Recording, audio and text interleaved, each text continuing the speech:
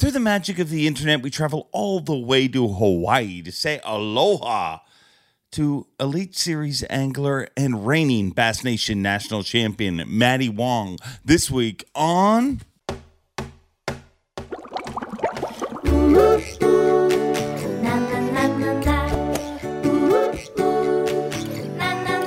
I'm Bob Cobb from the Bassmaster. Welcome to Mercer. Welcome one, welcome all to the Awkwardly Honest Fishing Podcast that goes by my last name, which is Mercer. So welcome to Mercer, which means it is Wednesday. Happy hump day. You are halfway through the week. And in Canada, Friday is Canada Day. And the U.S., Monday is July 4th, I believe. So big weekend, no matter what side of the border you were on. A big show. And speaking of big, you guys, I went over the top last week talking about how awesome it was to pass 100,000 subscribers on YouTube. Well, at last check, the kettle still keeps boiling. 107,000 subscribers so far. Unbelievable. To grow 7,000 since last week's show is wild. This keeps growing, and thank you all. But you don't come here to hear me rattle on about our subscribers. You come here to get inside the heads of some of all of our really cool guests. I think every single guest we've ever had has been really cool, but this one's a little cooler. This one is going to be from Hawaii. That's right. No, we don't have the budget to fly there or anything like that. It's just through the magic of the internet, we're going to Hawaii. But I'm excited about this week's show just because Matty Wong is somebody that before I even met him, I found myself attracted to his energy, to his positivity, to, what he puts out there. And, man, he's made an impact already in the Elite Series. It's very early in his career, but Matty Wong is a special dude. And I don't know how his career works out. Nobody does, himself included.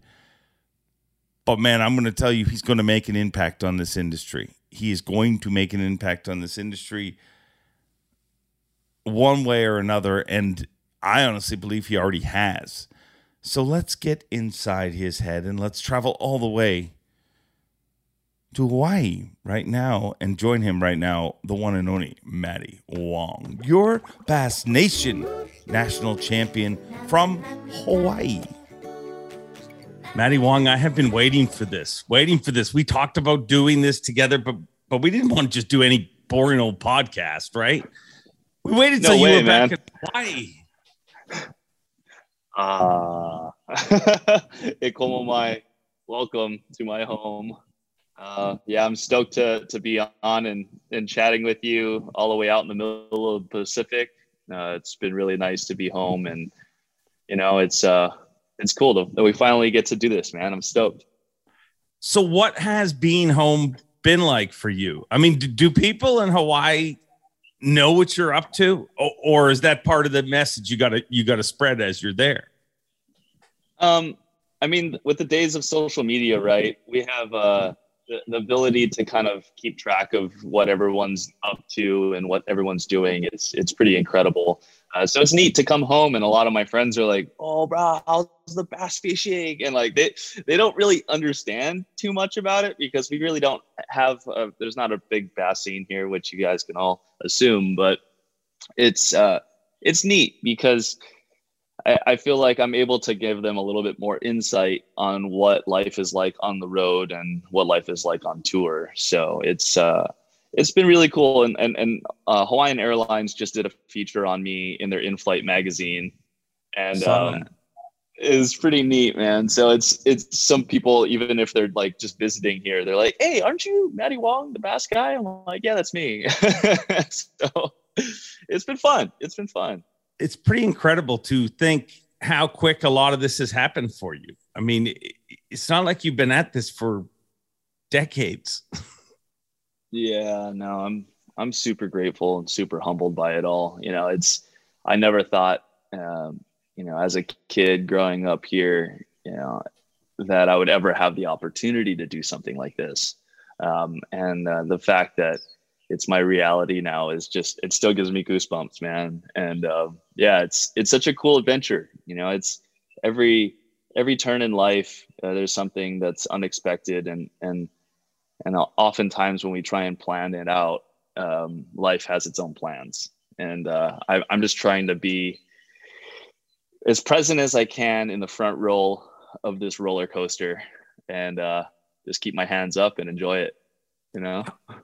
I mean, I guess I realized I saw the passion in you very, very early on. You know, even before we even met each other, you're a very passionate person. But I guess one of the moments for me where I was like, wow, this dude, I think is here for a lot, was when I met your parents at the Classic. And I saw how excited they were for you. You know what I mean? And you can't fake that. Like, you know what I mean? Like, how the hell did you get here though? Like, do you ever stop? Because I mean, I'll be honest, as a Canadian dude that MCs a highly Southern sport, I have moments where I'm like, well, why did they hire some dude from Port Perry? Like, how did this all happen? Yeah. So I got to ask you, you have to have those moments too. Yeah, definitely. You know, I think, you know, like, you know, oftentimes I'll find myself, you know, whether I'm driving through the never-ending state of Texas, just in silence and just having thought, you know, I'm like, I feel like looking in the rearview mirror. I'm like, yeah, the boat's still there. The tundra's here. I'm like, what? It's definitely, yeah, it's wild. You know, I never thought, well, it was just a cool like check mark for me to even make it to the nationals for the Bass Nation, you know, and for me, my goals, I always try and set goals for myself. And when I was fishing the nation in California, my whole thing was, okay, if I could make the state team, I'll be stoked. And it would be wild if I can even fish the regionals, because I mean, that would just be cool in itself. And by the fate of the universe, if I end up fishing the nationals, even if I take last place, man, that will be an experience in itself and a story. And I feel like all of our lives are stories, and everyone has their own book. And I think it just fills me with gratitude, just to know that I can represent, you know, Hawaii, being from here and having so much pride being from the islands, and also to help represent, you know, California, which kind of like grew me up in a way to become the bass fisherman that I am today.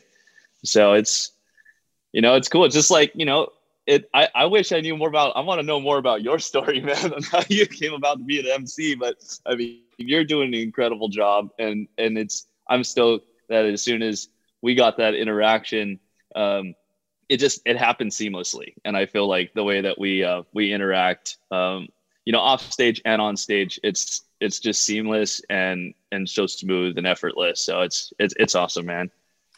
You're awesome, Dave. Well, that's not why I had you on here, but thanks. We can get into my story at some point, but basically, dude, I'm no different than, I think I'm a little different than you though, because you did other things. You know what I mean? You, and we'll get into that. But for me, dude, fishing is all that it's ever been. Since I run into people that I was in grade school with, and they're like, you literally did exactly what you said you were going to do. And I didn't know that I was going to be an MC. I just knew I was going to fish for a living. I knew that I had to be part of that. But you actually chased other things. I mean, I feel like you've got layers. You have onions. You're like an onion. You have a bunch of layers. Like I didn't even know about the saxophone thing until the other day when I saw you playing the sax on your Insta story. So, I mean, musician, actor, professional angler, like anything else I don't know about? I like to play pool. I'm okay at golf. I like ping pong, but Carl Jocumsen probably says that I suck. But like Carl's on a whole different level. I'm obsessed with with birds. It's kind of weird. Like I grew up with parrots, chickens. I have a couple chickens running around. I mean, I feel like life has just so many. I think that was me, like as a younger kid, like as a young man in my 20s, I had so many different passions. And I feel like in life, you know, the more experience and the more knowledge that you have, the more of the wealth that you have, and not necessarily in a monetary value, but in like a fulfillment, in a spiritual way, in a gratitude way. There's just so many different, like you said, like an onion, right? You have all these different layers of gratitude that you could give and appreciation. And like, I love hockey. Oh, that's another one I forgot to mention. Like I played roller hockey growing up in Hawaii. Like when the Mighty Ducks came out in the 90s, I was like, I want to play that sport. And I played and I traveled with it. It was in year 2000 or something like that. I was on like the Pee Wee All-Star team for Hawaii. We traveled to Chicago for the Nationals. We got our butts absolutely kicked, but like, I absolutely love hockey. And when I moved to California, I actually played ice for like 4 or 5 years. And so I told myself, you know, if I could be a jack of all trades, you know, what they say, a jack of all trades is master of none, but a jack of all trades is better than none, right? And so I feel like I've lived my life, or I feel like I'm living my life, and I've seen so many times with friends before me that, you know, they fall into a certain career or career path, and sometimes because of cultural reasons, it's not that you could have like chosen that, you know, where it's like, hey, you're going to be a doctor, and like that's just like the route that you're just brought up to do. And so I owe a lot of you know, a lot of thanks to my parents to kind of give me the freedom to kind of just be me and chase these different passions and these different dreams. But I think the thing that I learned from my parents is work ethic. And as long as I worked hard at everything that I was passionate in and loved to do, then it would pay off in dividends. And I see that, you know, now. And when I worked in Los Angeles, you know, when I was working as an actor, I had a lot of fun doing that. And then when I worked as like a lighting director, you know, I slaved at it, and I was really a slave to the craft and put a lot of time and effort to it. And the whole time, all of these things were going along in my life. And this whole time that hockey was there, free diving was there, fishing, or, you know, acting or saxophone, fishing was always the baseline. Fishing was always the thing that kept me like grounded. Fishing was the thing that kept me like, okay, all right. Whether or not it was catch and release on Lake Wilson, fishing for peacock bass, or fishing for smallmouth in the streams here, or going out on my little Boston whaler and catching, you know, mahi and small tuna and stuff for friends and family. You know, that was something like I felt like I was able to give. And whenever I'm able to give, it's just a good feeling. I mean, I think everyone can maybe agree with that. It's like giving is a good feeling. And to be able to give the gift of like food, for instance, like I love to be able to gift fish to friends. You know, I have neighbors here. Whenever I like get a great catch and I have a good fish that I can flay up and hook everyone up with, I try my best to do that, because I know the joy that people get from receiving fish and that kind of thing. And for some of the people that just can't go out and do it for themselves anymore. But yeah, it was, I struggled to have divine focus. And I think that that's something that, you know, as a young man, it troubled me, because I'm like, man, I have all these different passions. I don't know which route do I want to spend more time in? Like, what would be the most lucrative? You know, what would be the most fulfilling? There's all these things that you want to check off, but you want to make sure that, you know, like, is this the right time and investment? And then obviously, naturally, you start comparing yourself to other people, other things, other careers and whatnot. And I've been super lucky to have a group of friends that, you know, as we progress through life, we all are leveling up. And we all constantly remind ourselves like, hey, what are you doing to be better today? What are you doing? Like, and whenever one of us levels up in a way, we celebrate them. And I think it's important to have that friend group. And I think everyone does have a certain level of that. But it's just, it's wild. Life is a crazy, crazy thing. And I'm stoked to be fishing for a living. And just like you said, just like, I don't know what I'm going to do. Like I guess my dream when I was a little kid, there was a local show. I mean, along with the master that you recently got to work with and the guy that I got to meet for the very first time, Bill Dance. I used to watch his show every weekend, with my dad. And I thought that he had the bloopers going, he had the informative side going, and I enjoyed watching that so much. And there was a couple other shows on in Hawaii, locally. Like there's this one, Fishing Tales with Mike Sakamoto. And he inspired me, I seen how, he helped inspire young kids. I seen how he was super informative, and then he was also entertaining. And so I think my mom remembers when I was like a little kid saying like, yeah, I want to have my own fishing show eventually. And I was like probably like 8 years old or something like that. So, I mean, I feel like I'm still kind of growing towards that direction. I think that's still kind of a lifelong dream of mine because, as much as the media likes to portray the limelight of the tour life, it is a hustle. Yeah. And it is definitely a grind. I've never fished 60 hours a week leading up to this. It's a lot of time away from home, away from family and friends. And then on top of that, the competition is extremely grueling. And so I'm taking it as this time to grow as an experience, and to meet people. And I think it's served all those things so far. And I'm excited to just, keep going, obviously, as long as it's fun. And I think that's the main thing, because as soon as it becomes a job, it's no longer fun. And when it's no longer fun and enjoyable, why are you doing it? And so I think that's something that maybe everyone can kind of take away, is enjoy what you're doing. And I understand everyone has bills and things like that, and in the rigors of life. But there's still ways to make it enjoyable for yourself. And so I want to make sure that being on tour is still enjoyable. Yeah.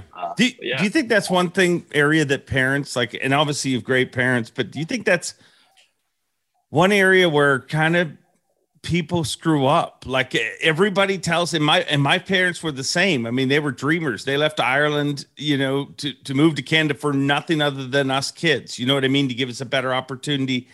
And they were dreamers, but they always were like, follow your dreams, but you got to be responsible and you got to get a good job and everything. And I remember my mom would bring home like newspaper clippings, because that was before people.com, before you get a job through that. Yeah. And she'd be like, this gas station is hiring. Yeah, she wouldn't care. Like she's like, you're going to make $13,000 a year, but to her, she's a mother. And as a father myself, I get it. You just want your kid to be safe. But I've always kind of been under the belief that tell your kid to do something that makes them really happy. Because if they do, they're going to become really good at it because they're happy. Do you think that's kind of one of the mistakes? And do you think that's maybe why you started chasing things like a lighting director and things like that? Because as you age, you do start to feel like, well, I need to make as much as I possibly can. And security. Yeah, it's the comfort, the security, and the blanket of comfort, and also, what was the other term in Hollywood? Golden handcuffs. We like to call it golden handcuffs. The golden handcuffs, because the money's so good, you're locked in, and that's your You're exactly right, man. That was totally the case for me working in Los Angeles, because I was working as as an actor, a starving musician, just trying to break, like, if I can make rent and like just enough. I wasn't really going out to eat, anything like that. I was literally trying to save everything just so I can just take care of my basic bills. And then when I started working as a lighting director and as a photographer, I'm like, oh, I mean, I enjoy photography, and like light's cool. Like I enjoy like the concept of light and being able to shape it and mold it. I'm like, all right, this is cool. I'm like, wait, what's the paycheck involved with it? I'm like, oh, okay, that's really great. And then it just got to the point where I'm like, this is comfortable. Like, I can go out and eat whenever I want. I can take a week or two off whenever I want. I run my own business. I choose my clients that I want to work with. I get to work with celebrities and actors and musicians that I've always looked up to. Like, this is a cool space. And in that complacency, I was also spending a lot of money. Yeah. Being frivolous, living where you were living too. A lot of, I mean, that's one of the most expensive states in the world to live in too. Yeah, no, California, especially in Los Angeles, it was brutal, and before pandemic, obviously it was expensive, but then during it, it just became more and more apparent to me that, you're not happy in your day to day. And that's really important. And I never understood what like depression was.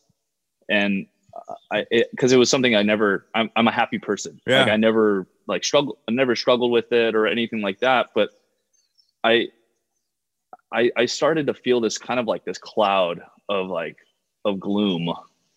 And I'm like, man, I'm usually a more positive person. Like, I don't know why this is just like, I'm dragging my feet to get going every day.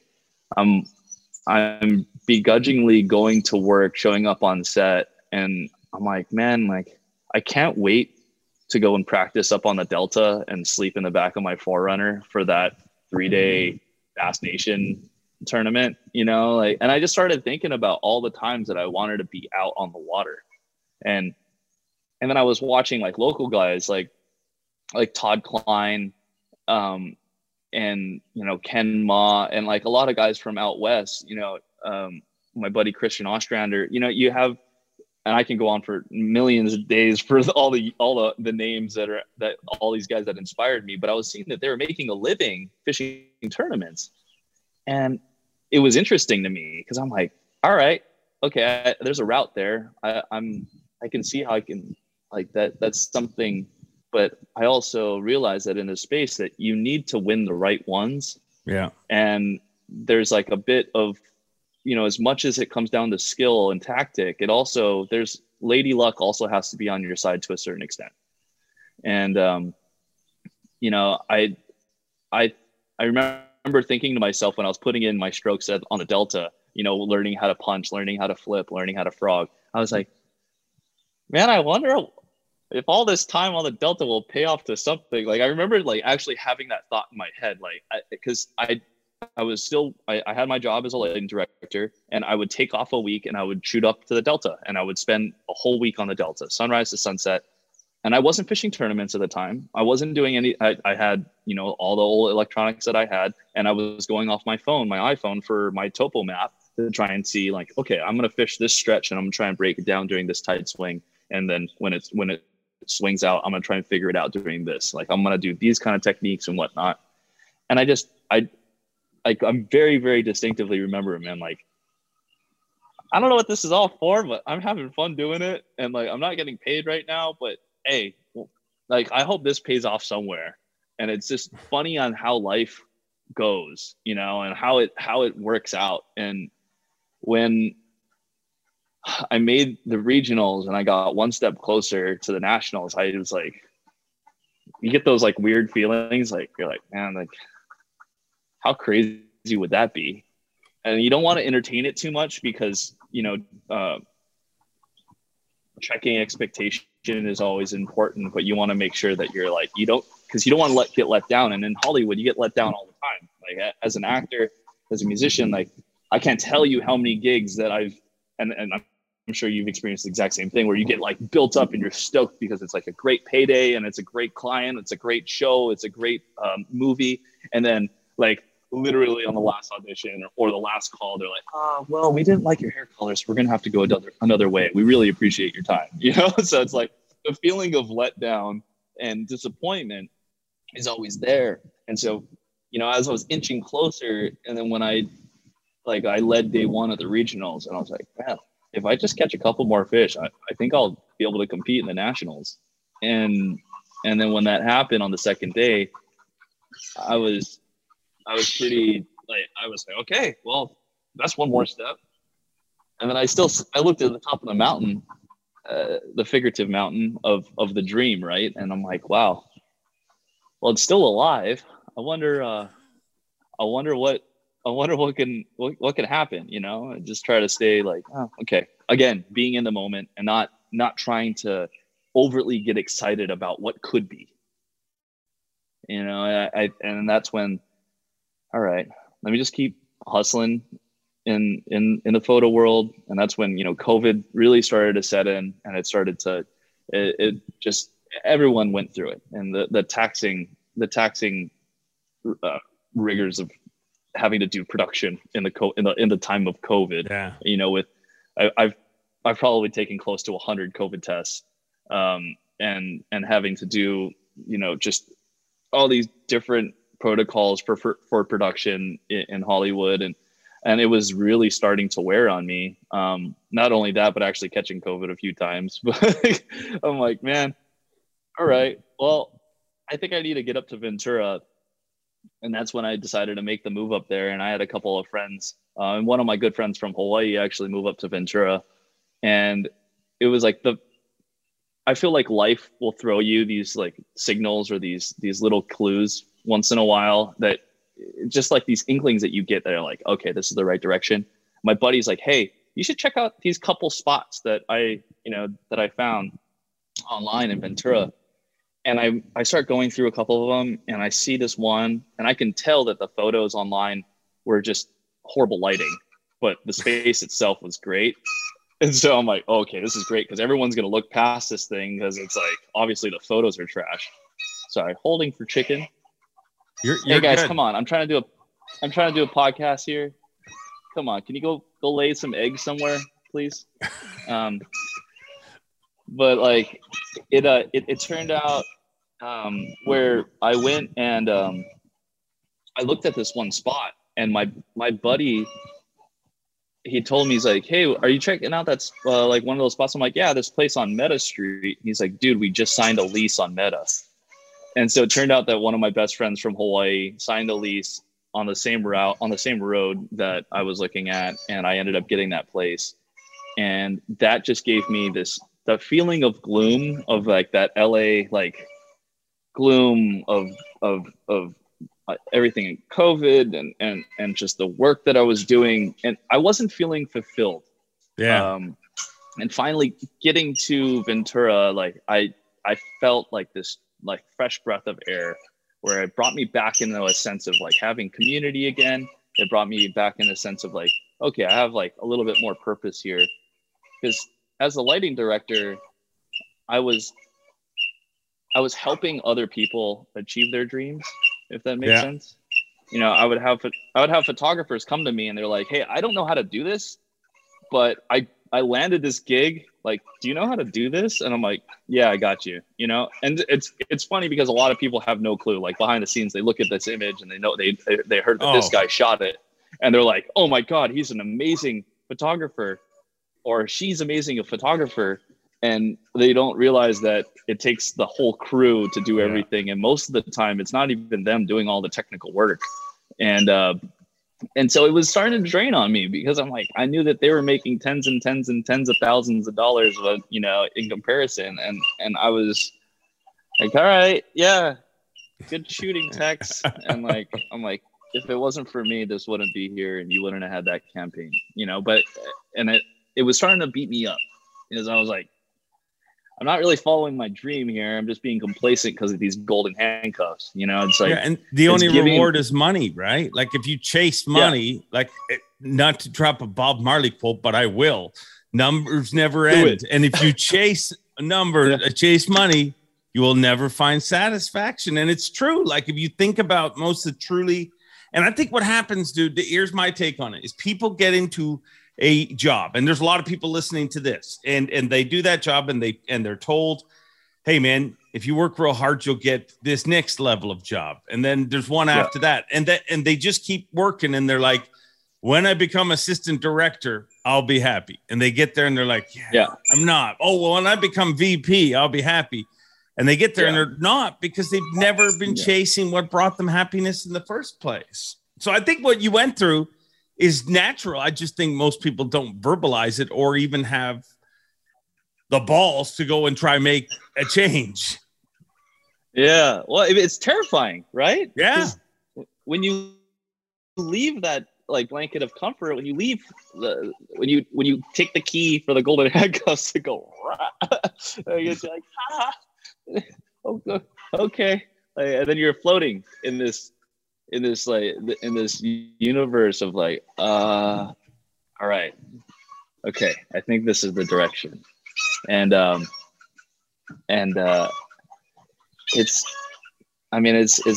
nuts on how life will then kind of push you back in a way. And as long as you stay on the horse and you keep your blinders on and what's important to you and where you find happiness, and it will find ways to work itself out. And I'm super grateful for, what I did in Los Angeles. Like I experienced extreme hardship. I experienced the pandemic there, and I experienced having to learn how to collaborate and work with people, and also running my own business and all the struggles behind that. But it really made me super appreciative of when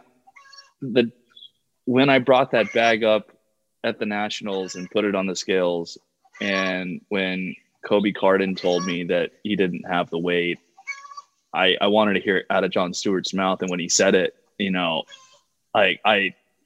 was like that. It was a moment that, like, it's an unforgettable moment, man. It just like flushed my whole body, and it was surreal, and I was speechless. And I knew that with that day, my life has changed. Yeah. And I remember he asked me on stage, like, if I was going to fish the tour, and in my head, I was like, there's no other option. Yeah. There's no other option. There's no way, that I would miss out on that. And that's when I knew that my work had started.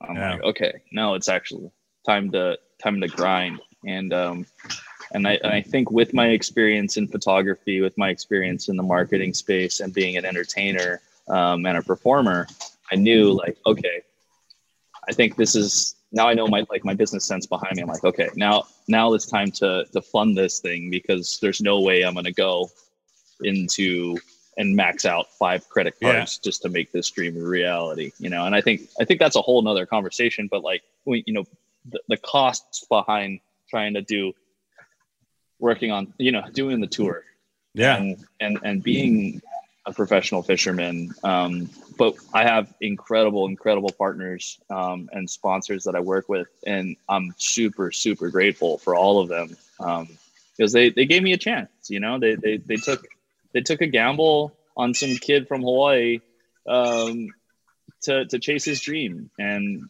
hopefully I'm doing them all justice and making them proud, slowly and surely. Hopefully I keep climbing the ranks, but it's pretty nuts, man. I just, like, I never thought that like a pair of sunglasses that I would have like bought before, or like Yeti stuff that I would have, these are all things, but it's funny when you get to that level and the things start coming, they're of a lesson. They're still important, but it's like there's a paradigm shift in a way. It's like, okay, this is my job now. These are my tools. Now I need to go and like dig that garden, because we need to like make that thing flourish. Yeah. So it's, What did, because I've only spent weeks there. I have never lived there, but what to living in LA and interacting with celebrities on a daily basis. And how did that change your way of thinking, good, bad, or indifferent? You definitely have to watch every P and Q that comes out of your mouth. Certain people want to be addressed in a certain way, like LL Cool J, like his name's Todd. He wants to be called Todd. Like, it's like that's so weird to call LL Cool J Todd. Hey Todd, here's your coffee. Yeah, and I'm like, it was the funniest thing. And I got to work with him for 2 years on a show called Lip Sync Battle on Spike TV, and it was like him and Chrissy Teigen and John Legend, and so like Todd and I became like, you know, it was like this on set, you know, friendship where I would give him music. You know, that because being a saxophonist, I'm like, dude, Carl Denson, Tiny Universe. He's like, whoa, that's awesome. Here, check this out. And he would like throw me some old school hip hop. And we would like have this like fun little trade. And then you see how a lot of these people, and it's not for everyone, obviously. There's certain celebrities that they're very present and they know their position and they're grateful for it and they understand their platform and then they use it for good. And then you have other people that like the Kardashians, that like their head is so far up and gone that their universe that they live in is only a reality that it's a bubble. Like Paris Hilton is another one. Like that, like she lives and operates in this little universe that is only hers, and everyone else is trying to peer in at it. And what she's trying to like, or what they're trying to put like project. And I'm not going to use specifics so I don't get in trouble because technically, of course, still in the industry, kind of. But like, it's like people will look in and be like, "Oh my gosh, like that's so cool and glamorous," but at the end of the day, like a lot of these people struggle with like pretty severe depression. Yeah. And well, think about it. If all your value is that, like, I mean, if your value is just beauty, and beauty is such a fleeting thing for anyone, it doesn't matter. You know what I mean? And just different. I think that's why I asked that question, not looking just for specifics, but anytime I've spent there, I'm just like, how could you like, it's not real. Like nothing is real. Everything's fake. You're judged on what you wear. You're judged on what you arrived in. You're judged on, you know, what your last hit was. And if it wasn't a hit, you're also judged on that too. It's just such a weird kind of plastic world. Yeah. It's strange because I learned living there. I met some incredible friends that I have lifelong friends now. In Los Angeles and in California. Todd. Where if I were to see him, he'd be like, Maddie? Like, you know, it'd be like so confusing for him. He'd be, but like it, you know, and like I did surf coaching for a little bit with some celebrities, and like David Beckham and his family was like my clients, and so David and like Victoria they're also, you know, I don't like to call them friends because I'm not like having tea with Victoria, but like, you know, they know who I am. I know who they are. And I know their kids and watch them kind of grow up.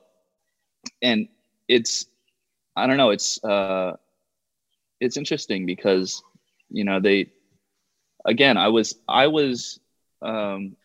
a soldier in this reality of trying to, you know, help the machine push forward. Yeah. And and if I'm figuratively using that, the machine is Hollywood and entertainment, and your main stars, like are the generals and admirals of this play, right? And like they're the ones that are leading this charge of like what they want to be doing, along with, it's more so like the studio conglomerates and whatnot, but it's you feel like a pawn in a way, but a well-paid pawn once you get to a certain point. And it does feel really, really good to step out and then to look back and to be like, wow, I survived the gauntlet, you know, and made a lot of really cool memories for myself. Like to look back and like, it's crazy. Walk into a house party and like there's a Shark Tank like literally like a literal tank full of sharks. You're like, how? Matt Robertson We're up in has those in Mulholland, his like- house too. Just so you know, Matt Robertson hasn't. No, he doesn't really. Imagine if you walked into Matt Robertson's trailer and there's a giant shark tank. I mean, I don't know whether I'd be impressed, but I might just. He spends all of his money in this into feeding his shark. It's like his trailer and his shark tank, and you walk in, it's like a roll of Twinkies and like his like shark tank. I mean, I bet you he could sell it. He could sell it. Yeah, no, it's a weird world. I could imagine walking in to see some of the stuff that you saw over the years. Yeah, no, it's cool, you know, and I wouldn't give it up for anything because, you know, I got an inside scoop of, you know, of their lives and a lot of like them personally, and I still have a lot of friends that are in the industry, and it's just I respect what they do. It is a grind. It is a really hard grind. And you have to have a type of mental fortitude to be able to be in that as well. Because a lot of people go in and they come in with their eyes wide open, all starry eyed. They're like, oh, I'm going to go here and crush it. And like, that was me. You know, I was like, I want to be like this actor, like saxophonist guy. And then you just get smashed to the ground because everyone around you is so talented. And you're just another drop in the bucket at that point. And it's just how you recreate yourself to pull yourself out of that bucket and to like push yourself and reinvent yourself in a way that you're like, okay, that just made me stronger, versus a lot of people will flee. Like there's a lot of people from Hawaii that I know that have moved out to LA to try and experience it and to live it, and they get swallowed up. And then they're like, oh, screw this, I'm out of here. And it's not for everyone. And a lot of my friends back home were like, bro, I can't believe you lasted for that long. And I'm like, it wasn't easy. It wasn't a walk in the park. You know, I struggled a lot, and I would have to come home a lot too to get regrounded, because you get lost in certain things. You know, you start like buying more things, and things become more materialistic. You know, you're just like, oh yeah, that, you know, oh, that new surfboard, or like that new, you know, like whatever, you know, and you kind of get caught up, and because it's what you're surrounded by. And then you come back to a place like here, like back to Oahu, and they're like, bro, like what? Like they don't even like understand. Like it doesn't even like there's no comprehension of it. And that's what I needed was, you know, my friends to always check me, which, you know, again, I'm just super grateful to have amazing friends, and we've all been able to kind of keep each other in check. All right, let's fast forward to the Bassmaster Elite Series. You qualify, win Bass Nation, dreams come true. You qualify for the Bassmaster Elite Series. And I feel like what you were just explaining about LA is exactly what the Elite Series is to a lot of guys. Like if you look at the Johnstons, I mean, they were a big deal in Canada. They still to this day win most of the tournaments. Yeah. But all of a sudden they came to the Elite Series and they're like, whoa, there's a bunch of big deals here. Seth Feider, you hear I mean, week after week, everybody I have on this podcast, Pat Schlopper last week. Pat. But if you read through the comments, there's people who are like, I used to fish against him. He would cave our skull in week after week. And that's what the Elite Series is full of. And then you get there and you're like, wait a second, there is more people like me. And this has just gotten a lot harder. So it's kind of like LA. I guess that's about the only comparison you could make between the Elite Series and LA.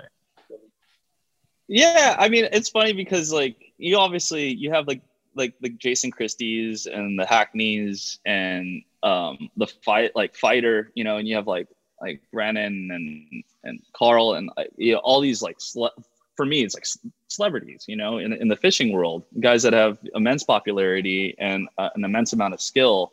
And obviously it's super daunting to go up against all those guys. But I also, for me, now I'm just like, all right, I'm here. And, you know, I'm trying. Yeah. And I'm trying my best. And that's all I can do. And whether I succeed or I fail, at least I tried. And, you know, it's so gratifying when I do beat them. Like, it's just like it tastes so good. And like when Chickamauga, when I like brought in that bag, like, and you know, you get recognized by certain people like after you do something cool, because otherwise they don't even talk to you, you know. And not to say that they're not friendly, but they're just like, yeah, whatever, rookie, you know. But until you actually are able to turn their heads, I don't know. It's an interesting world, you know. I'm not like, there's certain people that hold like a certain persona about them, and I don't know if it's because they've been in it for so long and they feel like they're like entitled to whatever they are. Then like, and it's like, I'm like, okay, there's your similarity between LA and the Elite Series is, you know, this feeling of like entitlement, you know. But you know, at the same time, I'm like, bro, we're all here. We all qualified for this thing. And realistically, it's anyone's game. And so all you can just do is just be nice. just be nice. And so I don't know. I think I don't, my time on the Elites is to, one, enjoy myself as much as I can, to be as present in this moment and on tour as I can, to document it as best as I can, and share it on my YouTube, which is Capturefish. If you guys haven't subscribed, please subscribe to Capturefish. Turn on notifications. Yeah, do that, and we'll also put a link down in the description, so we'll give a direct link. Make sure you follow it. He's freaking spending time in Hawaii, you know, talking to a computer for you people. That deserves a follow. Okay, there's a lot of other crap he could be doing. Carry on. Yeah, there's waves right waves right now, and actually after this, I'm going to go straight to the beach and go surf. But it's you know, it's an opportunity that not many people get, and I know there's thousands of people that would love to be in my same position, and I'm here as a steward of Aloha to represent where I'm from. I'm here as to represent the West Coast and all my friends that have dreamed of doing this, that have done it way longer than I have. And I'm just so grateful and lucky that it all happened for me so quickly. And so there's a lot, you know, and then at the end of the day for myself, you know, for me to look back and to say like, dang, dude, that was a pretty fun part of life, you know? And so, yeah, it's a roller coaster, man. And just like you said, like, it's either like my lights are like, I'm knocking them out, my lights are on, or like there's no lights on at all. It's a trip, you know. It's who do you room with? I mean, do you room with several different people, or you kind of a guy who sleeps around? I don't know if you have. Maybe that was the wrong way to phrase it, but I know you've roomed with several different people. Is that because you don't get along, or you just? What is the who are you rooming with? No, you know, I'm grateful that a lot of people have extended their welcome to me for rooms. You know, like when I first started in Florida, where Ronnie Moore, you know, reached out and his parents took me in. That was really neat. And a lot of other people, just maybe not even on tour in general, but people in the fishing world that have seen me come up through the ranks and be like, bro, I want to help you, you know? And so I want to find a close knit like group. I feel like Ike and Ellie and I have been getting closer, and that is so grateful. Weird. You literally, it's like the scene from Happy Gilmore. He's Happy Gilmore, obviously, and you are the center of Quam. The ball's natural home is the hole. Send it home, Happy. Tap taparoo. What did you guys talk about at night? Like you and Ike and Ellie, it seems so like I could just imagine him kicking through the door, spazzing about something, and then you're like, find your happy place, Ike.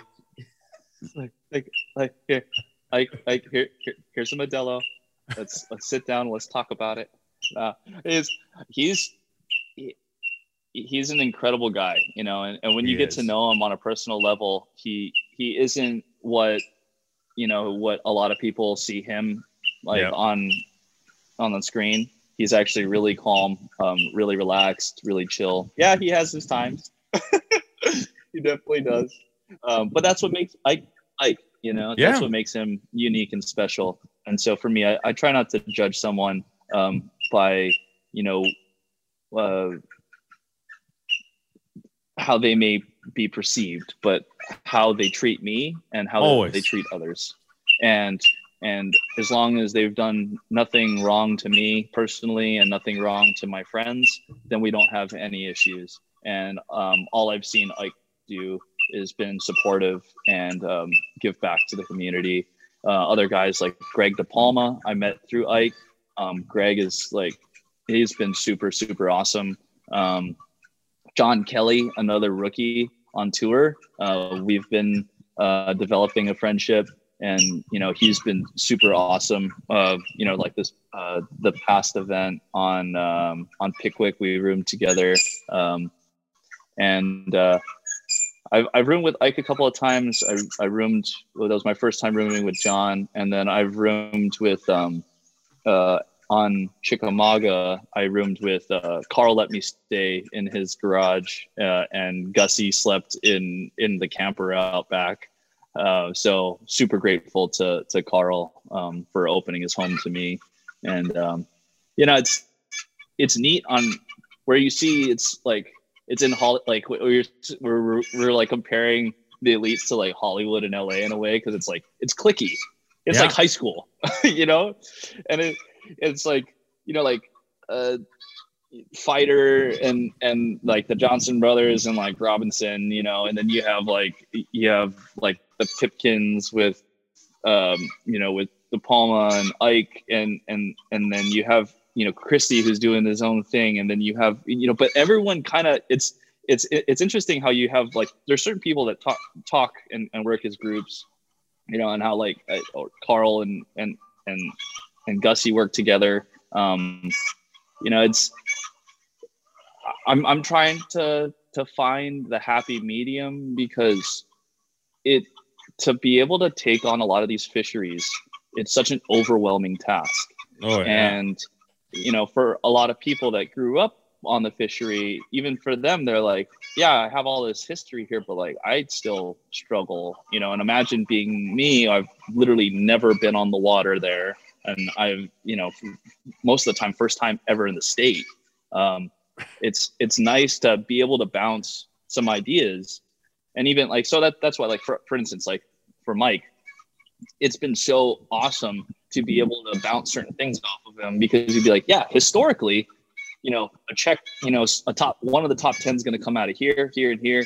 And then like some of the guys are going to go and do this. Some of the guys are doing this, you know, like and so it's cool, because then I get the history lesson about the fishery, and then I can go in with my glasses on and to be able to look at it in a different way, and to try and figure out and to code it in the way that I feel comfortable doing it. You know, like Fork, for instance, you know, like everyone, like going into it, everyone's like, dude, it's going to be an offshore deal. And it basically turned into kind of that, but then a lot of guys, you know, cash checks, fishing shallow. It was neat because, you know, some people were like, dude, this thing's going to be one offshore. And I tried to do it. I tried to figure it out. I'm still trying to get better at my electronics. So, and I feel like Pickwick, I learned a lot about my electronics there, but on Fork, I was still kind of like trying to really dial in certain things, but I didn't want to rely on it. Again, I come from a place where I don't rely on my electronics. I don't put a lot of weight on that, because I feel like if you do, sometimes you can crumble. Yeah. And I wanted to fish instinctually, and like Chickamauga, I just like, you know, I wanted to go out and just fish and do my thing. And so I just like literally glued a top water in my hand and just had so much fun on Fork, and ended up, you know, with that 27-pound bag. And so that was really neat. And, you know, when you have other people that you can bounce ideas off with, it kind of gives you, it's not like, I mean, I think some of the guys, some of the teams, they obviously share spots, and they'll share waypoints with each other, and like for community holes and whatnot. But then like just on more general broad strokes, I feel like it's great because then I could bounce off and confirm certain things, maybe certain theories that I have in my head of what's going on, and to be able to like sometimes like pick up like, oh, dude, I pegged the quarter ounce and like I was throwing it with this, and I'm like, oh, okay, well I was getting fights doing this, like, oh, all right, and then like from there you can kind of like work together and to have something that works for both of you. And it's especially fun when you're staying in a house and you want to make sure everyone makes a cut. Yeah. And so like there becomes that camaraderie that's really enjoyable. Like it was awesome when, you know, we all like on Chickamauga where Carl made top 10 and like Gussie killed it. And like I made a check and missed top 10 by ounces. You know, it was that was really neat to be like, hey dude, we hit the goal as a house. But yeah, I'm still feeling my way through, kind of feeling out some people and like who are more accepting to an island boy like myself and other people that are a little bit more nose up to me, that I don't have the time for. I don't care, you know? And yeah, I get that. Not everyone is like super like, oh, welcome, you know, like there's other people like, wow, like, what are you doing here? You know, I get that vibe from a few guys on tour, and I'm not going to name names, but I'm like, well, that's completely unnecessary, but I'm also not going to let you get to me. I'm actually going to laugh at it because I know if I'm laughing at it, it's just going to bug them even more. So like, yeah, I'm like, it's just, life's too short to get caught up in BS and drama. And I just want to surround myself with positive people that appreciate who I am, and appreciate the sport and appreciate friendship, because I mean, at the end of the day, like, what's life without friends? And I think the guy who ends his life, you know, with a full bank account, but no one around him is broke. Yeah. Versus someone who ends their life and is surrounded by friends, and people that love them and care about them, because of the experiences that they shared and the things that they've gone through. You live a life of riches. So I don't know, just trying to find a balance. I think it's totally true. It's all about finding a balance. Yeah. I think it's totally true. I mean, I've always kind of said that the worst thing, and I'll change the occupation because I remember being at somebody's funeral years ago, and I remember someone saying, man, he was a great marketer. He was a great marketer. I remember thinking that is the worst thing I've ever heard somebody say. Not that being a great marketer, but like, the person's dead. Yeah. If you shouldn't even, you know what I mean? Like, even if you're a professional angler, there's so many things that are mentioned. Like, I mean, we lost one of the most beloved anglers, professional anglers ever, you know, in this last year, Aaron Martins. Yeah. They talk about so many things before they ever say what he did with the rod, because mention fishing, it's just your job. And, you know, you want to be able to affect people positively. And dude, I think you do that. Like, I think you really, I mean, I've used you as an example a bunch of times. I'm like, you've made an impact in a very short period of time. And it's because of that positive outlook. You know what I mean? It's real easy when you have a tough one to hang your head. But man, every time you have a microphone, every time there's a live camera, it's similar to, and I've used it, I've told you this for Carl. I mean, I always said that about Carl long before Carl won.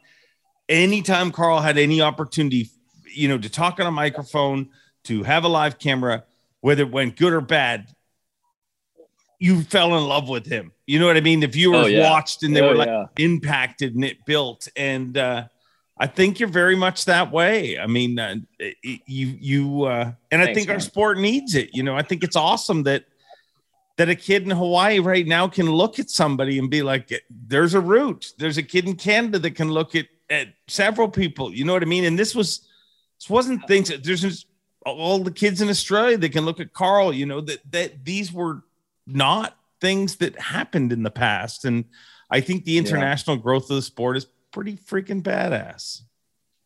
No, I agree, man. I can't agree anymore. I think that it's so important to grow our sport in a way where people feel safe and can feel like they have a route in, and they feel like they're accepted into the community. And I think, you know, like whatever background you come from, whatever country you're from, if you have a passion in fishing, that to me, it's like music. Music is like an international language, right? It's the universal language, I should say, is music. And for me, fishing is that. Yeah. I have friends in Spain, Portugal, in Japan, in Korea, you know, because of fishing. And I think that's so cool. And it's such a unique sport that it can, you know, draw people from everywhere. And like you were saying earlier, like now there's kids in Hawaii that feel like there's a route. There's a tournament going on Pickwick right now, which is the high school national, or no, I think it's a worldwide championship or something like that going on Pickwick. And there's two boys, Talon and Cash, from the island of Kauai that are competing there right now. And that in itself makes me so happy, because my last break a couple months ago, I was able to fly over to Kauai and to be able to hang out with them and fish with them for a day, and to just, you know, like, hey boys, like there's a way to do it, man. You guys can do it. If you guys love this and you want to put in work and you're ate up by it, bro, there's a route. And I'm here to help you guys. And it made me feel fulfilled when they reached out to me. They're like, bro, we're having an issue. We can't find a boat. Like there's no places that rent bass boats. I'm like, yeah, you're not going to find bass boat rentals, but I was like, you know what? And this is when I come in because of my platform. It's like, hey, I put a message out there. I'm like, hey, there's a couple of boys from Kauai that need your help and that want the same opportunity just to be able to compete. And I had a slew of messages of people come in from the community and say, hey, they're welcome to my boat. And like, I'm here, I'm a couple hours from here. And sure enough, literally like within the day, I was able to find them a boat, and now they're fishing the first ever Hawaii kids fishing a high school bass tournament. And I feel like I was a part of that. And so that's so rewarding for me. And it's so important, because if I can help a kid feel like they can accomplish like any type of dream, like I was a dreamer. That was me. I was a little kid that had these like big, crazy, I wanted to play in the NHL. Bro, look how skinny I am. Like, you kidding? I had these crazy dreams, and you know, now being able to kind of like narrow them down and to be able to actually live a dream of mine, like fishing professionally, you know, to be able to inspire, you know, like the next generation to like, look, if you work hard and you love what you do, anything's possible. And don't let anyone put any negative crap into your head that you can't, because if there's a will, there's a way. As cliche as it sounds, it really is. And if you're willing to put in the hard work and the time, you can make it happen. And so, amen. I think that's the cool thing about. And it's the truth though. And I think that most people don't take it because they, you know, like you have to hate the fact of it not happening. Like it's not even a dream. It's like a nightmare of it not happening for you. That's how hard. Because I think a lot of people say, oh, I tried. The only way to stop trying is if you, like, the only way it ends if you stop trying. And as long as because you see people over and over again. So I appreciate what you bring to the sport. And the best part is I think you're just getting started, dude. I think you have an incredible future ahead of you. And I look forward to seeing how it goes. But speaking of looking forward to things, the whole idea behind this was we're going to do this podcast. You were going to be in Hawaii. And then the problem is technology did not allow us to be. You were out in the backyard there, and it was gorgeous and everything. So take us for a tour, because if we lose you, we lose you. Yeah. It's been awesome having you on here. Okay.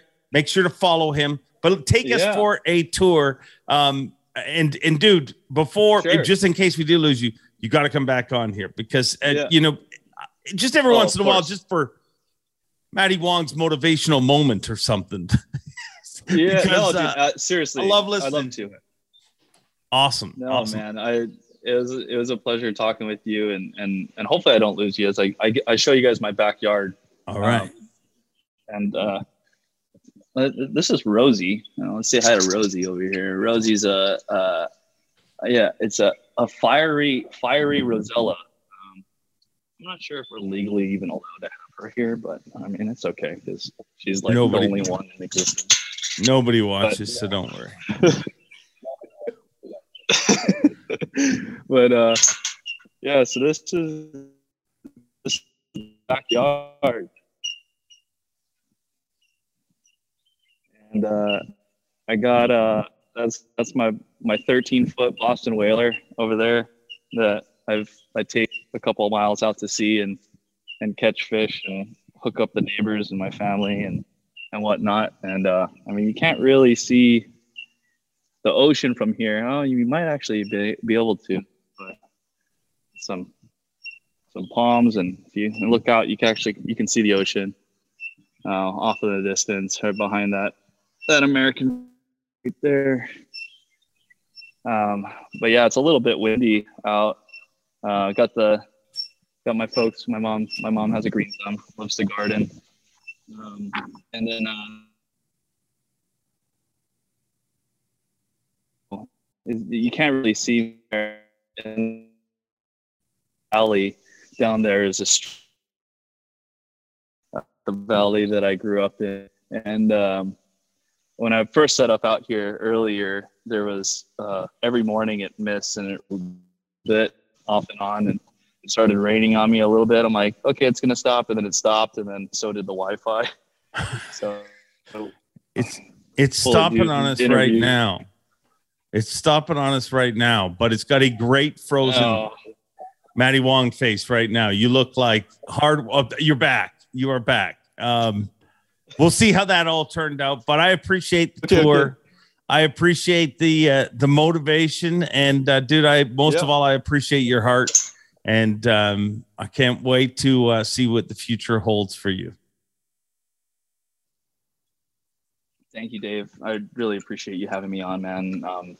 It's always a good time talking with you and getting to work with you, and I would love to be on again and just talk story and just do what we did. So. Deal. We will do it more and more in the future. So aloha, Matty Wong. Aloha, Dave. Have a great day. You too.